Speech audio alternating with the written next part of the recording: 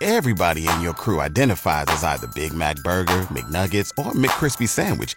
But you're the Filet-O-Fish Sandwich all day. That crispy fish, that savory tartar sauce, that melty cheese, that pillowy bun. Yeah, you get it.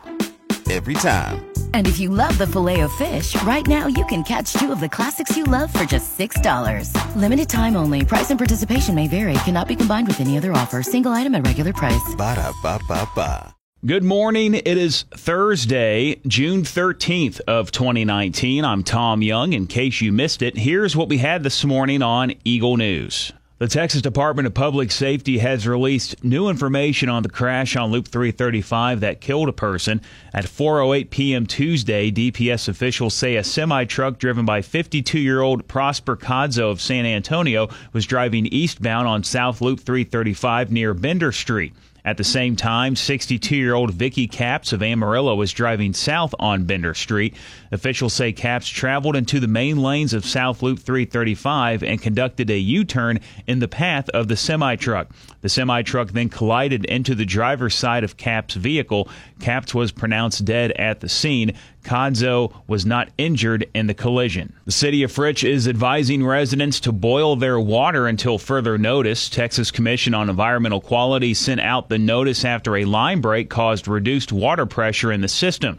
Lake Meredith Harbor has also been added to this notice. The American Red Cross and City of Fritch are teaming up to distribute water for those affected. The Texas Department of Transportation continues the Plan While You Can campaign in an effort to reduce alcohol-related crashes.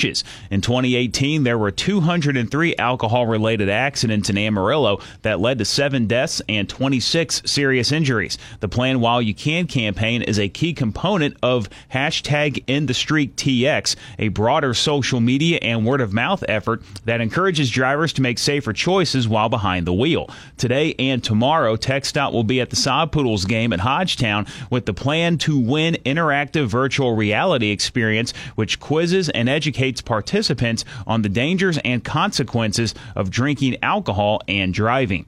Keep Amarillo clean, gearing up for a San Jacinto area cleanup day this Saturday from 9 a.m. to noon.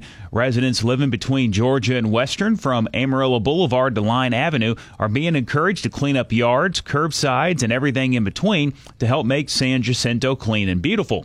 Citizens with pickup trucks will be needed to help remove furniture and mattresses from alleys in the area. Volunteers will meet at the Rarer Center of the San Jacinto Christian Academy on the corner of 6th Avenue and South Carolina Street.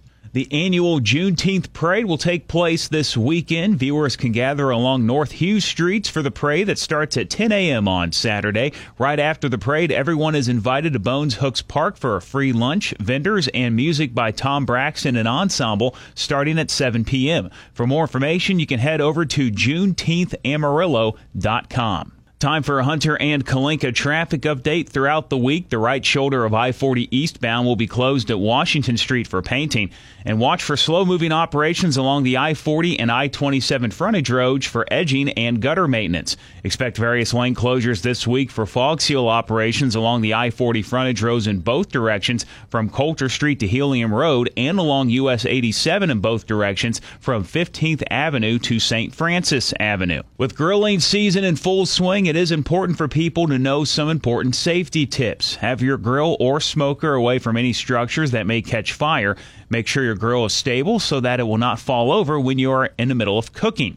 Keep your grill clean of fat buildup to prevent flare-ups. Sales manager Randy Bigelow of Boyd's Equipment tells us more about gas grills. Number one cause of gas grill fires is an obstruction in the path of the fuel. And so you need to regularly inspect your gas grill for problems. Bugs can climb up into little places causing the gas flow to be obstructed, and that can cause a fire as well. It is also recommended that you have a fully charged fire extinguisher on hand and always be mindful of the weather.